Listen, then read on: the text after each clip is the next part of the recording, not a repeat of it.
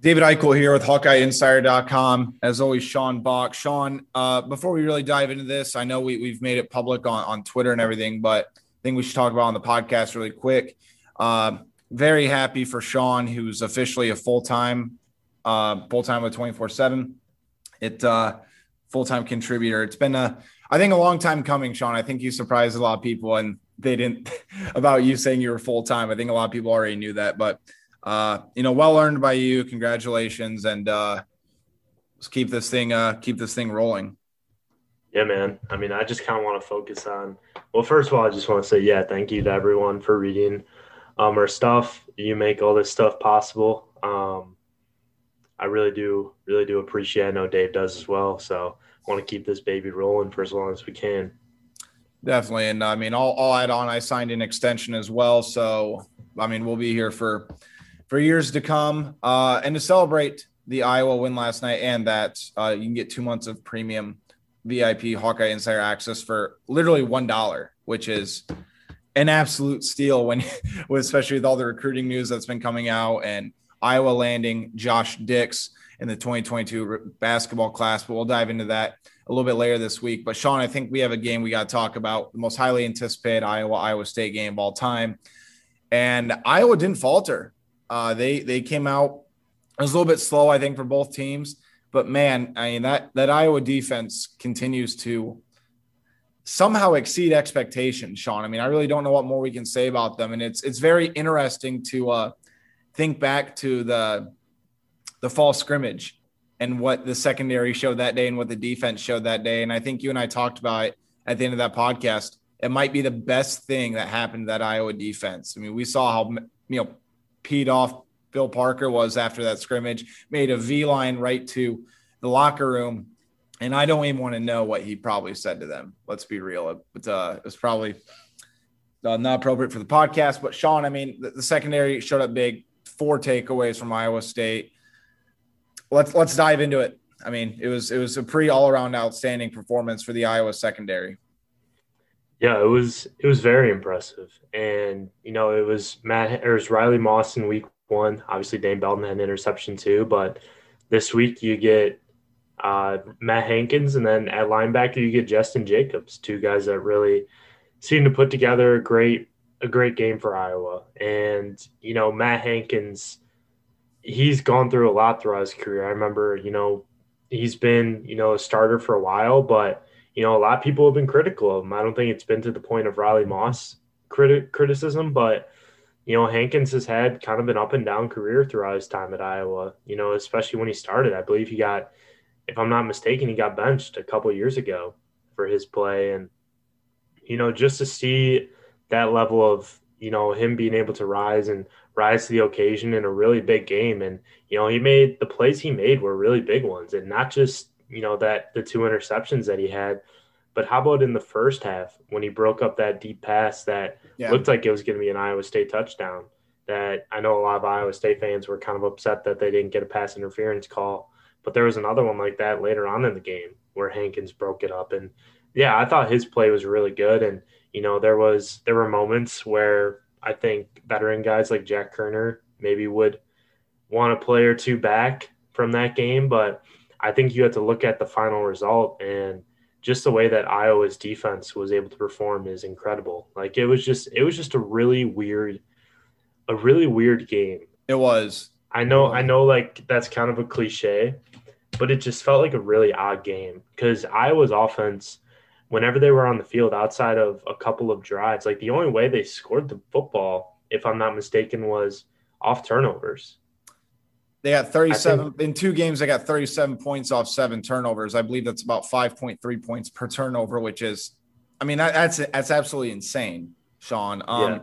I think that, the thing that really separates this secondary from past years, I mean, there's swagger and there's a lot of confidence with this team. I think you look at the post-game tweets just in itself. And I think the thing that really stood out to me, Sean, was in the post-game when Matt Hankins was asked why he really didn't do much to celebrate after he had the first interception. He just goes, you just got to act like you've been here before. And that was like one of those eye-opening comments to me, because he opened that press conference by saying, truthfully, I could have done better. He took a lot of the blame for the big 49-yard pass that Brock Purdy had. I believe it's Darren Wilson, which set up their first touchdown drive of the game. But Jack Koerner, I don't think he was in a good position to make that play. And I was not a big fan of the prevent defense in that standpoint. I think you only do the prevent defense when you're doing a Hail Mary or kind of just kind of whatever. But no, I think you're exactly right about Hankins. I think that he has had an up and down career, but this secondary, Sean, we kind of led up to it. And I think a lot of people were kind of speculating because it didn't have that household name entering this year. But this is probably the best Iowa secondary it's ever had, at least in the Kirk Ferentz era. Just as a collective unit, there's been no weakness among the bunch. Yeah, there might be a mistake here or there, but it's pretty incredible what they've done so far. Yeah, and I think you look back at the Indiana game, I honestly think that was more – I don't want to say more of an impressive showing than it was this week because, I mean, getting Iowa State to bench Brock Purdy – a guy that's been their starter for the last 4 years. 4 years. And started in the middle of the 2018 season. I think he took the job over. Then you talk about 2019 where they had a good year, 2020 where they had arguably their best year in in program history. And for Iowa State to bench him, and for Iowa to get them to do that, that's Iowa's 2 for 2 in benching right now, quarterbacks. And these are two very highly respected quarterbacks. Yeah, probably up near the top in their respective conferences, I would say. I mean, I know Brock Purdy, obviously, Iowa State fans would say he's probably up there. But in terms of consistency from what I've seen, he's kind of just had a weird career. We were talking about that with Michael Swain of our Iowa State site yesterday, just that he seems to try to do too much when he's struggling.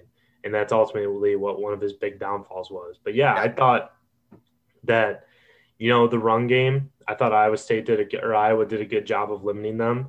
I thought the defensive line, I thought Joe Evans was probably the standout defensive lineman from the day. I think he had 5 hurries on the game, and I know he had a sack.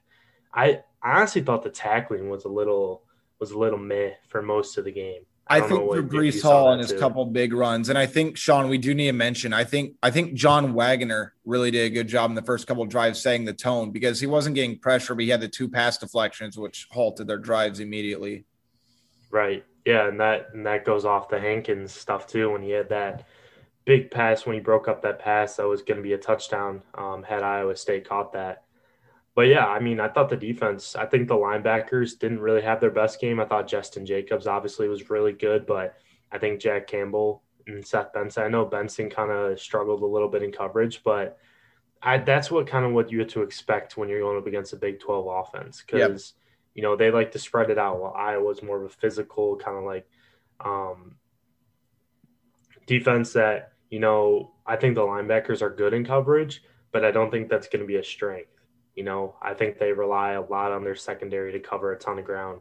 And I think that's where the guy like Justin Jacobs came into such big play. I mean, I know Charlie Kolar had 4 receptions, the Iowa State tight end, but there were a couple times where Jacobs looked really good in pass coverage and just moved really well. I think he had one of the higher pass coverage grades on Pro Football Focus for Iowa. And he just looked really good. That was I know a lot of people were, when Seth Wallace mentioned it earlier in the week that Iowa was going to go more with the 4-3 look. A lot of people thought it was going to be a smokescreen, but they went with it and it worked out. I mean, Justin Jacobs was really good for Iowa. He's putting it together. He is. Yeah. He was very strong for them. And, I think the linebackers didn't have their best game, but, other guys picked them up, and that's kind of what makes a good defense. And I think the thing, Sean, is Iowa's not doing things to hurt themselves. I mean, remember last year, the first couple of games, they were struggling with penalties as well. I mean, I think this has kind of been an underlying storyline. I mean, Iowa had 5 for 50. There was one really the weird call, though, where it was Kyler Fisher's helmet came off and he kept continuing to play, and that was a 15-yard penalty. And I hadn't heard of that penalty in memory if I'd even ever heard of it before. So that was an interesting one. And I think Iowa only had 2 penalties in week 1. So, I mean, I think that goes a long way. And Iowa's not shooting themselves in the foot They're not. I mean, they're waiting for Iowa State to make their mistakes, and they did. And I think the thing is, too, you talk about winning the game within the margins, Sean. I mean, people might say some of the interceptions are a fluke because it bounces off a receiver's hand or it goes through. Well, the player still has to be in the right position to be able to make the play and capitalize off it. And that's exactly what Iowa's done. I mean, Seth Benson had his interception the other day. He was a step behind, but he was still in the right position to be able to make the play after the ball slipped through the wide receiver's hand. So I don't think you can really overlook that. And, it was interesting listening to Justin Jacobs, Sean, yesterday when he talked about forcing the fumble when Jack Campbell had the scoop and score. He said he didn't even realize he punched the ball out till after he looked up and all of a sudden Campbell's in the end zone.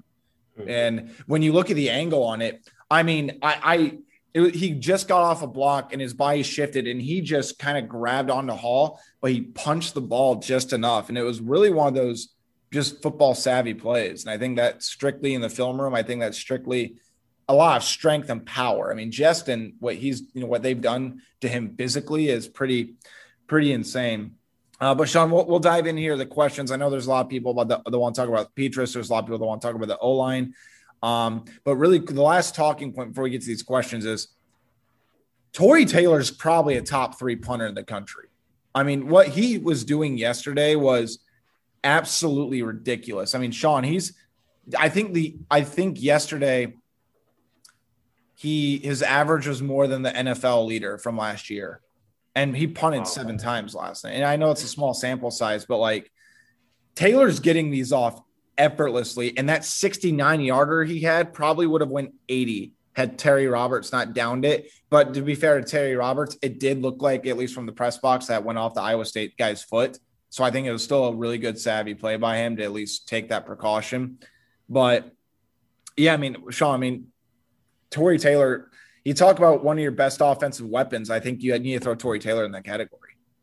Yeah, and Quinn Douglas put out a really good stat too about average starting position, field position by quarter. So Iowa State, first quarter, started out, average was the ISU 15, second, ISU 20, third, ISU 21, fourth, ISU 22.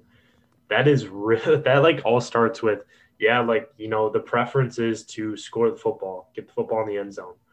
But when you have a weapon like Tory Taylor that's able to set you back as much as he did, that is huge. And look at Iowa. Iowa started on the 38 in the first quarter. Second quarter, average was 40. Third, the Iowa State 45. Fourth, Iowa 34.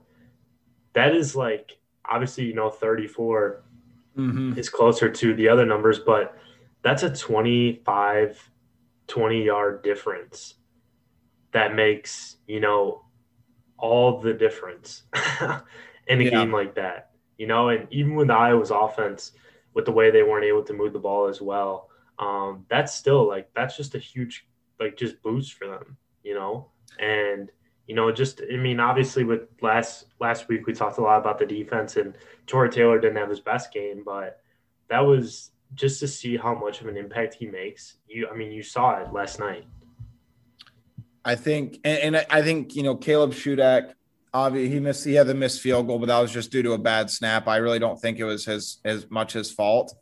But he got the job done. Charlie Jones, man, I don't know how he avoids the first tackler every single time. Because there are a couple of them, Sean, where, you kind of cringe almost because a guy's just about to take a massive hit. And it looked like there was a couple of times where he did that. And he somehow just, I don't know if it's his quick feet or his short area quickness to be able to avoid those guys, or if it's a natural knack of it. It's just it's interesting to see just how complete this Iowa special teams is. And, I know a lot of people are going to make a big deal about, the lack of yardage. And I do think there is something you need to take away from that. But at the same time, if you're taking over an opposing territory and you're still putting points on the board, it really doesn't matter. I know some people are talking about Iowa State doubled the yardage, Iowa State this, Iowa State that. Yeah, but it doesn't matter. At the end of the day, it's still football. Iowa put up 10 points in the third quarter, Sean, and they had -6 yards in the third quarter. I mean, that's just a very Kirk Ferentz-like team. But there's a lot this is going to be a very interesting football team to follow because they passed both tests with flying colors. And I think this is an ideal situation for Iowa, especially on the offensive end. They did enough to not give the game away and to basically put themselves in obviously a position to win. But now they're going up against two. I don't want to call it tune-up games, but I mean, there's Kent State, Colorado State are no anywhere near Iowa State, Indiana. This is the next 2 weeks are going to be such a big thing to utilize for momentum and confidence for this offense going forward. They got to be able to string some drives together. I think they need to get Tyler Goodson going on the ground. I think that especially the offensive tackles, they got to get some consistency and they got to get some confidence. And the wide receivers have to get involved. They have to. You're not going to be a Big Ten championship team if you don't have wide receiver involvement. Even as elite as Iowa's defense has been, Iowa does have good players at wide receiver, but they got to be able to get them the ball and put them in a position to succeed. Right. And the term defense travels in basketball. That I think that applies for football, but with football, 1 or 2 plays can make a huge difference in a game. While basketball, that obviously holds true, but football, that seems to carry a little more weight. So if your defense, gives up 1 or 2 big plays and, can't force any turnovers, which seems hard to believe now with this Iowa team, you have to have an offense to lean back on at times. And through the first 2 games, I mean, you see improvement, but, the run game outside of Tyler Goodson's 1 touchdown run against Indiana on the first drive, it hasn't really been there. I mean, I've liked what I've seen from Ivory Kelly-Martin, but with Goodson, I just haven't seen it yet. That falls back on the offensive line too. Yeah. I thought the offensive line run blocking was okay on Saturday. Not anything bad, but not good. I thought the pass blocking could have been better too. I think with Iowa State too, that's going to be one of the better defensive teams that Iowa plays this year. Yep. Their defensive front is really good. Yep. And they were without Orion Vance, and their linebackers are very good. This episode is brought to you by Progressive Insurance. Whether you love true crime or comedy, celebrity interviews or news, you call the shots on what's in your podcast queue. And guess what? Now you can call them on your auto insurance too with the Name Your Price tool from Progressive. It works just the way it sounds. You tell Progressive how much you want to pay for car insurance, and they'll show you coverage options that fit your budget. Get your quote today at Progressive.com to join the over 28 million drivers who trust Progressive. Progressive Casualty Insurance Company and Affiliates. Price and coverage match limited by state law.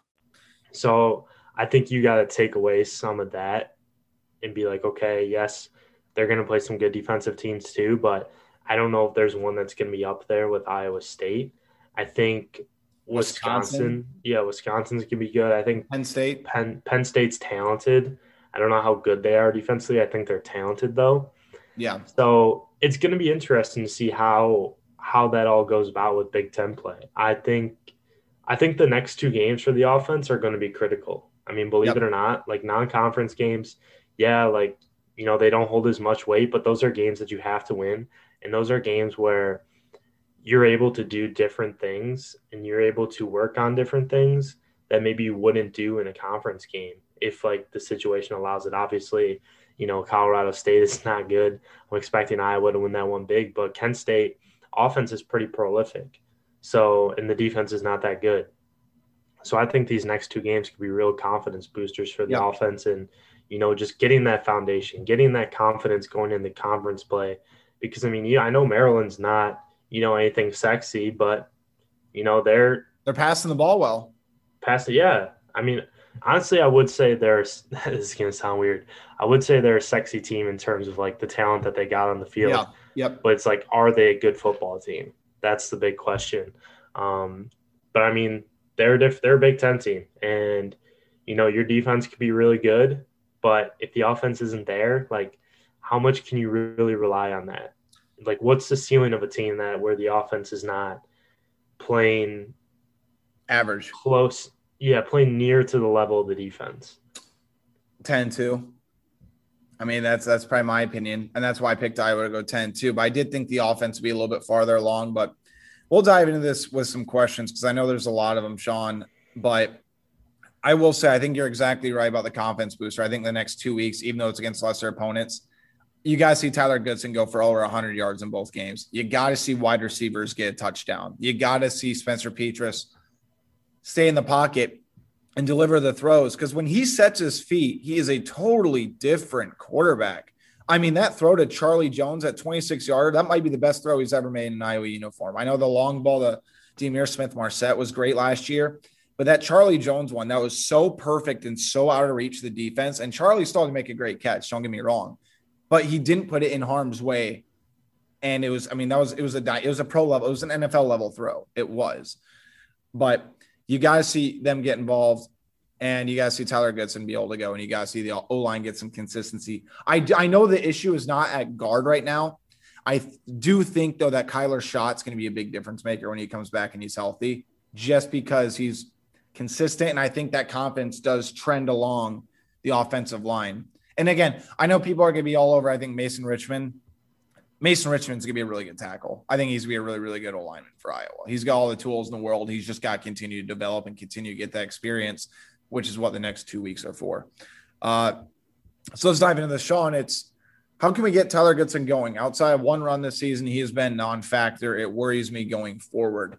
I'll start with this. Sean, I think you hit the nail on the head when you said, first of all, it's not all Tyler Goodson. It's not all the O-line. It's a combination of both. I do think the run blocking has a lot left to be desired, specifically on the outside. I think there's a reason why, Sean, we're not seeing as much outside zone, because we don't know if the tackles can really handle that at this point. And I will be fair. I mean, it's not even just the O-line's fault. I mean, what was it? The 20-yarder? Goodson did get in on this drive, Sean. But remember, the Goodson could have got to the outside, but Pottebaum missed the very last guy. I think it was the same exact play that they ran on that 56-yarder against Indiana. But Pottebaum and the tight ends hit that block, but Pottebaum missed it on Saturday. And that would have been a touchdown. They ran the same play later. Pottebaum hit the block, and I think Goodson got 16, 17 yards, but wasn't as open because they'd shown that look before earlier in the game. So I think Tyler is still going to be a very dynamic back. I think he's going to have big games this year. I think he's going to win Iowa a game with a big performance. I also think at times he's not – I know what you were saying about Ivory Kelly Martin. You like the way he explodes through in the trenches and the tackles. I mean, that burst that he has, it's a little bit of a different gear than Tyler. I think Tyler's dancing around the tackles too much because he's looking for that next big play, that next 56-yarder that like he had. I think if he just continued to move his feet, he'd be getting 2, 3, 4 more yards on the ground with some of those that were stopped short. I wouldn't worry about Tyler. He's a diligent worker. He's versatile. They're going to figure it out. The O-line is what I'm more worried about than Tyler Goodson. But I will say, I like Ivory, what I've seen from him, Sean. But at the same time, you're wondering if he's going to fumble the ball every time he touches it. Yeah, we'll say on Pro Football Focus, Goodson's runs yesterday, the ones that were off the right side tight end, he was 3 of 22, so 3 carries for 22 yards. Yep. With that 13-yard run. To the left, he had 3 carries for 2 yards. So, I mean, take with that what you will, but, I think the stats can be skewed because of a big run, but, I mean, it was similar to what it was last week with that touchdown run. I think he just seems more comfortable running to the right side. And, I think that's common with most running backs, but I think that holds a lot of truth with Goodson as well. And you've seen that in games. He hasn't been too productive running up the middle as of late. I think he's getting like 2 to 3 yards per carry, if that. Yeah. I mean, that's something that's got to get better. And I think we saw more potential. I think we saw more improvement with that last year than we did this year at this point with Goodson. So, yeah, I mean, I think it'll figure it out. I think it'll figure itself out. I think as the offensive line continues to work with each other more, that everything's going to come together a little bit. But you definitely like to get Goodson more production, just more holes for him to be as good as he is. So again, I mean, I think the way you get him going is I think you trust the outside zone. I think you go to the right. And I think Luke Lachey, I think, has made some really nice blocks when they pulled him and he's kind of led the way. I really liked what I saw to him. I think Iowa's just got to continue that mantra. And I think the reality is if they break off a couple bigger runs, I think the confidence is going to go a long way. I think confidence, strength, and swagger, if they have that, I mean, I think they'll be able to get going. So I look for more outside runs. I like to see Iowa utilize the play action more too. I really think that could be a very big weapon, even in the run game. I don't think that they've really kind of gotten away from that. And how many times over the years, Sean, have we seen Iowa have a big play due to a big play action throw? I mean, I think back to this, the first thing pops in my head is 2015 Big Ten title, first play of the fourth quarter, play action. They throw a bomb to Tavon Smith, goes 80 yards, touchdown. So we'll see. I think more outside zone, sticking to the right. And I'm also, again, I think once Kyler Schott gets in there, and again, I know it's not guard, I do think that that's going to help it in that regard too. Thoughts on the O-line play thus far versus the competition? I think we kind of already dove into that. I mean, Tyler Linderbaum's just doing what Tyler Linderbaum does. He's proven he's going to be a potential top 15, top 20 pick based on a couple mock drafts I've seen if he likes to go to the NFL after the season. I think the tackles have potential. They got to continue to develop. And I think once Kyler Schott gets back, I think Iowa's going to be fine come October. But the next 2 weeks, like you said, Sean, might be the two of the most critical weeks just as far as where this team's potential can actually go for the rest of the season. Yeah, most definitely. We dove into that earlier, so we don't have to get too much into it. But yeah, for sure. And I think this is a week where they can really get the run game going, and I think too they can air it out. I think you want to see a guy like Tyrone Tracy get more targets because I think 6 targets or 2 games is not enough for him. I know Iowa State I thought did a pretty good job of staying on him, but there were a couple times again where I thought Petrus might have missed him downfield. Yep, and they could have been potential big plays. I know you got tight windows and you never know what's going to happen, but I think Iowa might need to take some of those risks even more with Tracy down there. I will say this too. I meant to bring this up earlier and I spaced it.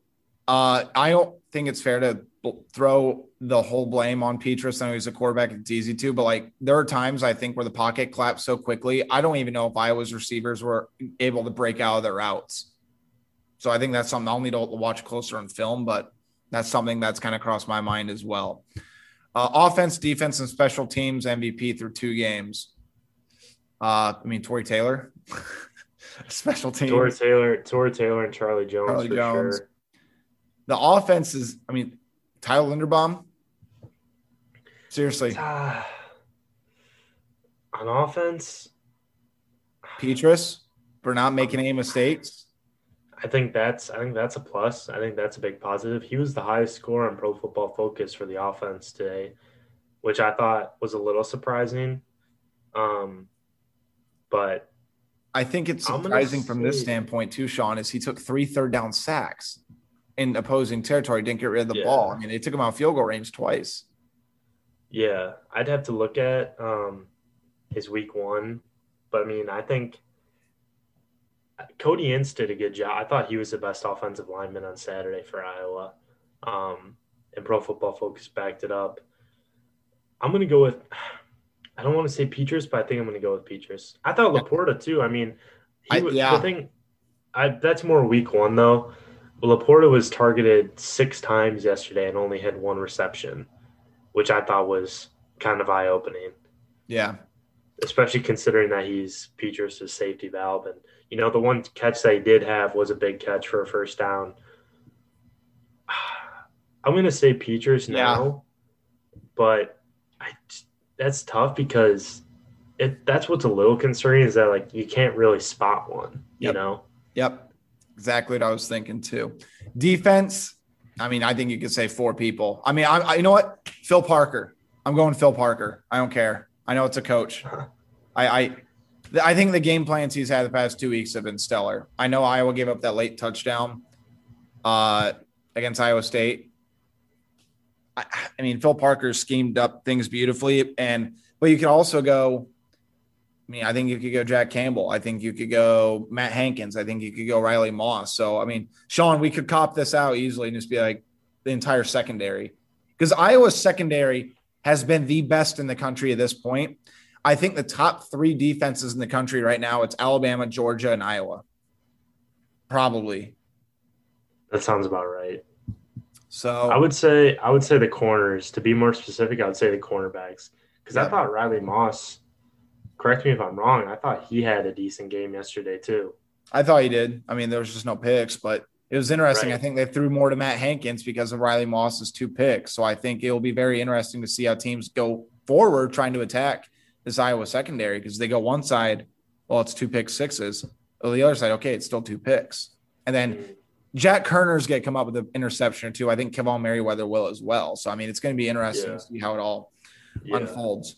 I thought Kerner and Belton, I think, got caught up in that in the prevent long defense. reception for Iowa State.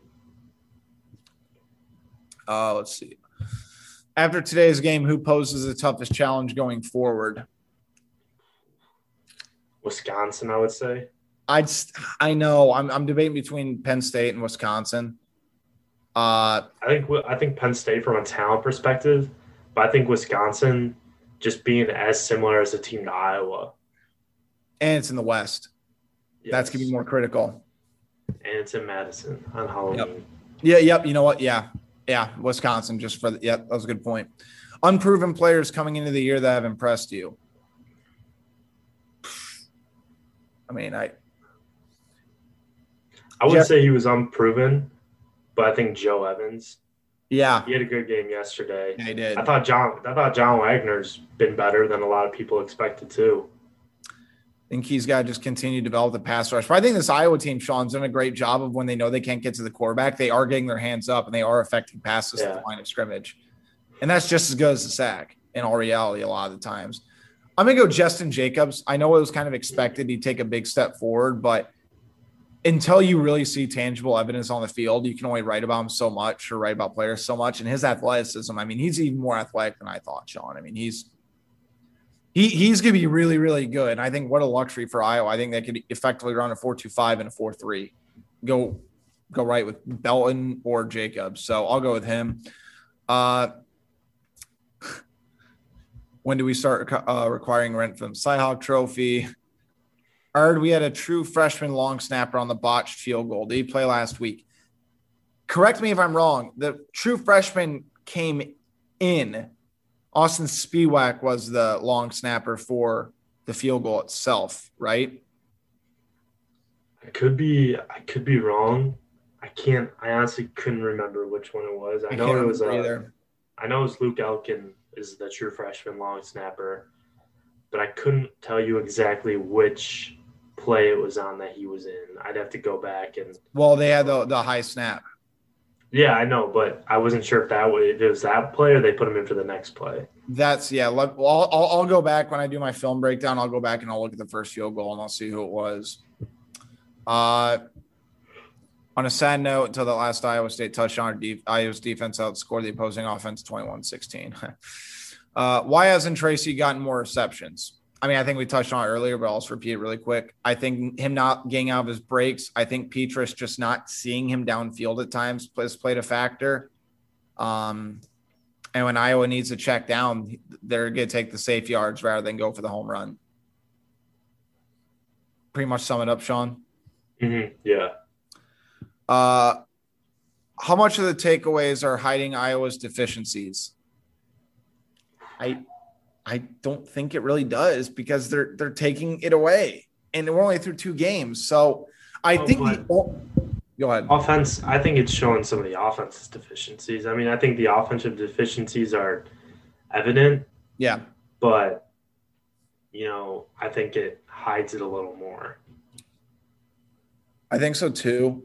But as far as the defense, I mean, look, Iowa's not getting to the quarterback at a high rate right now because they don't just have that proven explosive veteran guy. Like Van Valkenburg's consistent on the edge, but he's not going to be that hardcore pass rusher, But Iowa's staying in their gaps and they're staying fundamentally sound, and that's all they really need to do in the back seven's that good. So I don't think it shows much about the defense. I think it does show more about the offense. But again, I think the offense right now through this point and what we've seen, it speaks for itself. Let's see. We have a couple of basketball questions. We'll dive into that during our podcast this week when we preview the Kent State game. So I'll save the question. I'll answer those on the board. You want to do that? Okay. That's fine too. How concerned should fans be about the offensive line, wide receivers, and Petrus? How much the problem is going to go away once shots back? We dove into it. I think the receivers are fine. They just need to find a way to get the ball. And I think good protection, if they can find a way to pass block more consistently and give Petrus more time, I think it's good. solve itself. The one thing I will say about Petrus, he may be taking sacks in opposing territory, which needs to go away, Sean, but he's not throwing passes that he did last year and putting them in harm's way. Like these are like a lot of his passes, they have little to no chance of getting intercepted. I think he's been very good about that, whether it be because of checkdowns or whatever, and maybe not taking as many deep shots as he maybe did earlier last year. He has not put the ball in harm's way so far. And I think that still needs to be noted. I wonder if that's why he took as many sacks as he did yesterday. What? That, like, he just doesn't want to take the risk of throwing the deep ball like that. Yeah. I mean, that's a good point, maybe. But at the end of the day, too, I think that the timer needs to go off in the quarterback's head. And at that point, just get rid of the ball and at least save the points. So I get maybe not trying to throw downfield, but that's a good incompletion. If you're about to get sacked, nothing's there, and you throw the ball out of bounds and you save a field goal opportunity, that's a good incompletion because you're still have a shot to put points on the board. But by taking the sack, it just takes you completely out of the equation. And yeah, Tory Taylor, to be fair, the best Iowa offense and defense, again, could come from Tory Taylor because if it's a short punt, he can pin them within the 10-yard line, which is what 20-yard line means, what he's consistently done. So again, it's kind of one of those, depends on the style of football you want to play. If it's new Kirk or old Kirk, Let's see when will you see the freshman wide receivers? Will the lack of offensive playmakers catch up to Iowa in conference play? I think you'll see a lot of Keegan Johnson, Arlen Bruce in the next 2 weeks. I think they'll have a shot to play. Maybe they can prove. I think you'll see more, but I don't know if you'll see a lot. Yeah. I think that's a good point too, because Iowa's just trying to get the confidence from their starting units. They might play them longer. They might play them until 5 minutes left in the fourth quarter, then just run the ball out. So let's see. Will the lack of offensive playmakers catch up to Iowa in conference play? Again, I don't think Iowa lacks playmakers. I really don't. I think there's a protection problem, and there's just not a lot of confidence going around. But I think we've seen what Tyrone Tracy can do. Nico Reganey, if he can get going, he's a reliable weapon. Sam Laporta has proven. And I really like what I've seen out of Luke Lachey through these first 2 games. He's had a big catch in each of them. He's blocking well, which was a big thing for him coming in. And I really think he can be a red zone threat later on in the year. I think he's got that sort of ceiling. And Tyler Goodson is first team all Big Ten running back. I don't think it's offensive playmakers. I think better protection and confidence from the tackles specifically. I think that's going to go a long way into solving those issues. Hey, it's Kaylee Cuoco for Priceline. Ready to go to your happy place for a happy price? Well, why didn't you say so? Just download the Priceline app right now and save up to 60% on hotels. So whether it's Cousin Kevin's Kazoo Concert in Kansas City, go Kevin, or Becky's Bachelorette Bash in Bermuda, you never have to miss a trip ever again. So download the Priceline app today. Your savings are waiting. Go to your happy place for a happy price. Go to your happy price, Priceline. Yeah, I agree with you on that. Let's see. Why hasn't Petrus been able to throw the long ball consistently since he was practicing so hard on it all spring and summer? I know he's missed a couple, but at the same time, I think we've seen him make those 15-yard throws that he did even struggle with last year. Hitting like there was a drop by Sam Laporta yesterday. It was a great throw by Petrus, I think, on that 3rd and long. And I thought he made a great throw on it. I don't think he's had the time. I don't think the plays have been able to develop to take those sort of deep shots, Sean. I really don't. I think that the defenses have been able to get in the backfield. And the reality is Petrus, I think, can hit that when he sets his feet and he can go through the motion. The biggest problem he has is not resetting his feet after he has to either escape the pocket or maneuver in the pocket. If he can step back and stay in his mechanics, I really think he can hit it, because guess what? He hit the 26-yarder yesterday and he was staying in the pocket. He stayed strong in it and he delivered it. And I think that's what he showed. He's got the potential to be able to do it. Yeah, it all comes down to getting his feet underneath him and just being composed. I think that's really, that's kind of thing for all quarterbacks, but especially comes, it's notable with Petrus for sure. Do you think the offense play calling is because of situations the defense has put Iowa in, or are you concerned? I actually thought Brian called a good game yesterday. I know people are going to look at the yardage and maybe cringe when I say that, but I think specifically, Sean, of that first touchdown drive, the 49-yarder, there was that second and third down play call, and I looked at you and I said, dude, those are two outstanding play calls that got them into the first and goal situation. Again, I think it's all about letting the plays develop and taking what the defense gives you. But like you said, Iowa State's defense is going to be one of the best defenses they face. Mm-hmm. Yeah, I like the Potabom runs. I thought that was a pretty cool touch. Yep. I thought that was interesting way of going about it. And I mean, they were effective. I think he got like 5 and 3 yards out of both of them. So those were smart play calls at the right times too. Yeah. So, I mean, I wouldn't really worry about that. I think Brian is going to continue to develop. And I do think Iowa needs to find a way to get the Wildcat going. I think it's a whole different look, and I think it can produce some big things down the stretch of the season. Mm-hmm. Okay. How serious of a problem is it that Iowa State was getting pressure while only rushing 3? I mean, it's a problem. I mean, there's really no two way about it, because they can drop. I mean, that's part of the reason why Iowa's wide receivers can't get open. If you don't have protection, you can have the best receivers, you can have everybody. You're not going to be able to move the football. And I think Iowa's interior is pretty settled. But again, that's why, people may scoff at it. I'm going to repeat it though, Sean. The next 2 weeks for the offensive tackles are the most important 2 weeks of the entire season. I don't really know how much more we can really dive into it. They just need to keep getting in-game reps. They got to continue to get experience. They got to continue to develop. But I would like to see Mason Richman take a step forward. And I really think Jack Plum's got to find a way to solidify one of those spots. He's the most veteran experienced guy at a tackle spot. And I'm not, it's not a shot against him or anything like that.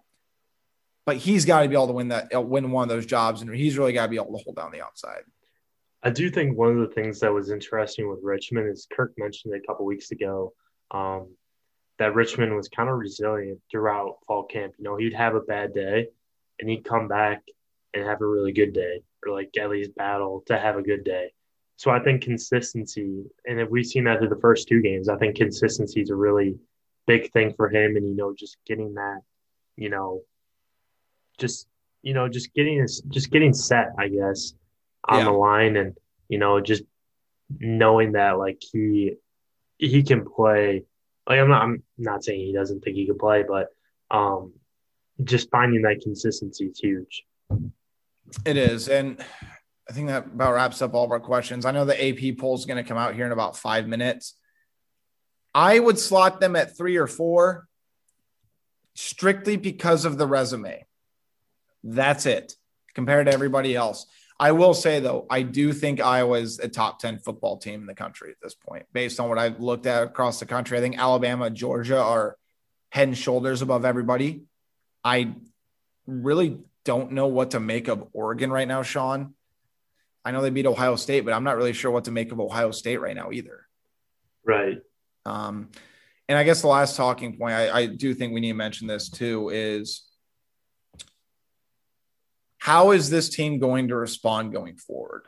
Because all offseason, I when we talked about this, Sean, in person, I think on the boards and stuff, I've said Iowa's going into this game with a chip on their shoulder because everybody was praising Iowa State going into this game. Iowa State was a favorite, and Iowa felt a little bit disrespected. And I think you saw that in the reaction of Kirk Ferentz when he talked to Holly Rowe on the sidelines after the game. I mean, he got emotional when he said, yeah, Iowa's still here. And he said, yeah.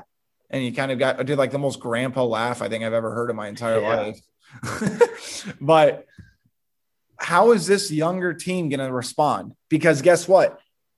I know Jack Campbell talked passionately about the underdog, the Iowa mentality, said we're kind of mutts. Not anymore. They're going to be a top 5, top 6 team in the country with the realistic shot at starting 6-0 or 5-0 going into Penn State. And if Penn State wins out, that's a top 5, top 7 matchup. That will be the epicenter of college football for that weekend. Like, I know they're going to try to keep that mindset, Sean, but the reality is Iowa right now they're getting as much buzz as I think they've gotten this early in the season in the entire Kirk Ferentz era. Well, I don't team with 2 better wins Iowa right now. There isn't. Yeah. I mean, Iowa's the only one with 2 ranked wins.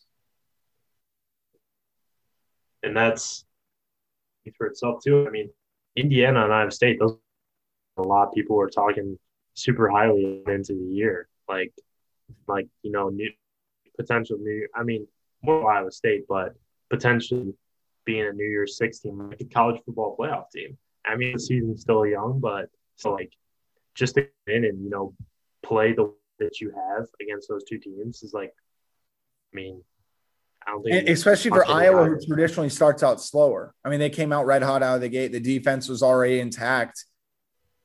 Again, I hate using this because I know we're supposed to be the ones breaking it down, but I'm just very curious about this team because we talked about this when we preview the entire season, Sean. If they start out 2-0, like this is going to be a talked about team. This is going to be okay. This could be one of those potentially special Iowa seasons. And based on the stuff I've read from national writers, I mean, Iowa's not a contender for the Big Ten West. They're talking already about they have a shot to be the Big Ten's best team already to this point and should be by the end of the season. Like this is the highest expectations, especially with Ohio State losing yesterday to Oregon and what they've said. I think Ohio State's going to get together and boat race people in the Big Ten. Like let's be realistic. Yeah. But for a team that basically played during a lot of the main contributors played during a COVID year and were overlooked, especially after losing the first 2 games, this is going to be a lot of the team, like a lot of the players and contributors on the team. This is the first time they've really received a lot of buzz. So, I mean, are they going to start out slow against Kent State or they could come out guns a-blazing? Yeah, I mean, I think we talked about that earlier too. It's going to be, I wouldn't say set the tone for the rest of the season, but I think it's going to be an indicator of what this team could potentially do the rest of the year. There's no doubt about that. I think it's going to be, how they go about these 2 weeks, I think could also, potentially, show how they come out against a team like Maryland, honestly. Yeah. So it's going to be fascinating. It's going to be really interesting to see how things go from here and, what the potential ceiling of this team is. It's also curious. I'm also buying a couple minutes so I can, release the AP ranking in this. But I will say too, Sean, I mean, when they step down the competition though, as far as the Kent State and Colorado State, how are they going to respond going back to Big Ten play? You know what I mean? Because look, I mean, Maryland's still a different caliber team than Kent State, Colorado State. I mean, they do have some talent. I mean, obviously those are questions going forward. And let's see. TJ Hawkinson scored a touchdown. And a really random note, Bakari Evelyn, former Iowa guard, has now signed his first professional basketball contract as of about 30 minutes ago. So anyway, thought that was worth noting as well. But yeah, Iowa start out 2-0. Again, HawkeyeInsider.com. Get 2 months of VIP access for $1. Pro Football Focus grades every single week. There's, complete total coverage of everything. I mean, we had an incredibly busy day yesterday. Obviously, Iowa landed Council Bluffs guard Josh Dix. We were all over that as well. But be sure to follow us on Twitter at David Eichel, at SBach247, and at Hawkeyes on 247. And be sure to go to HawkeyeInsider.com. I try to buy as much time as I can, but the AP poll is not released yet. I'm sure right as I press end, it will. So go to HawkeyeInsider.com to see that. But we'll talk to you in a couple of days, and we'll preview all things Iowa, Kent State as Iowa returns home. Thanks, guys, for listening, and talk in a few days. Take care.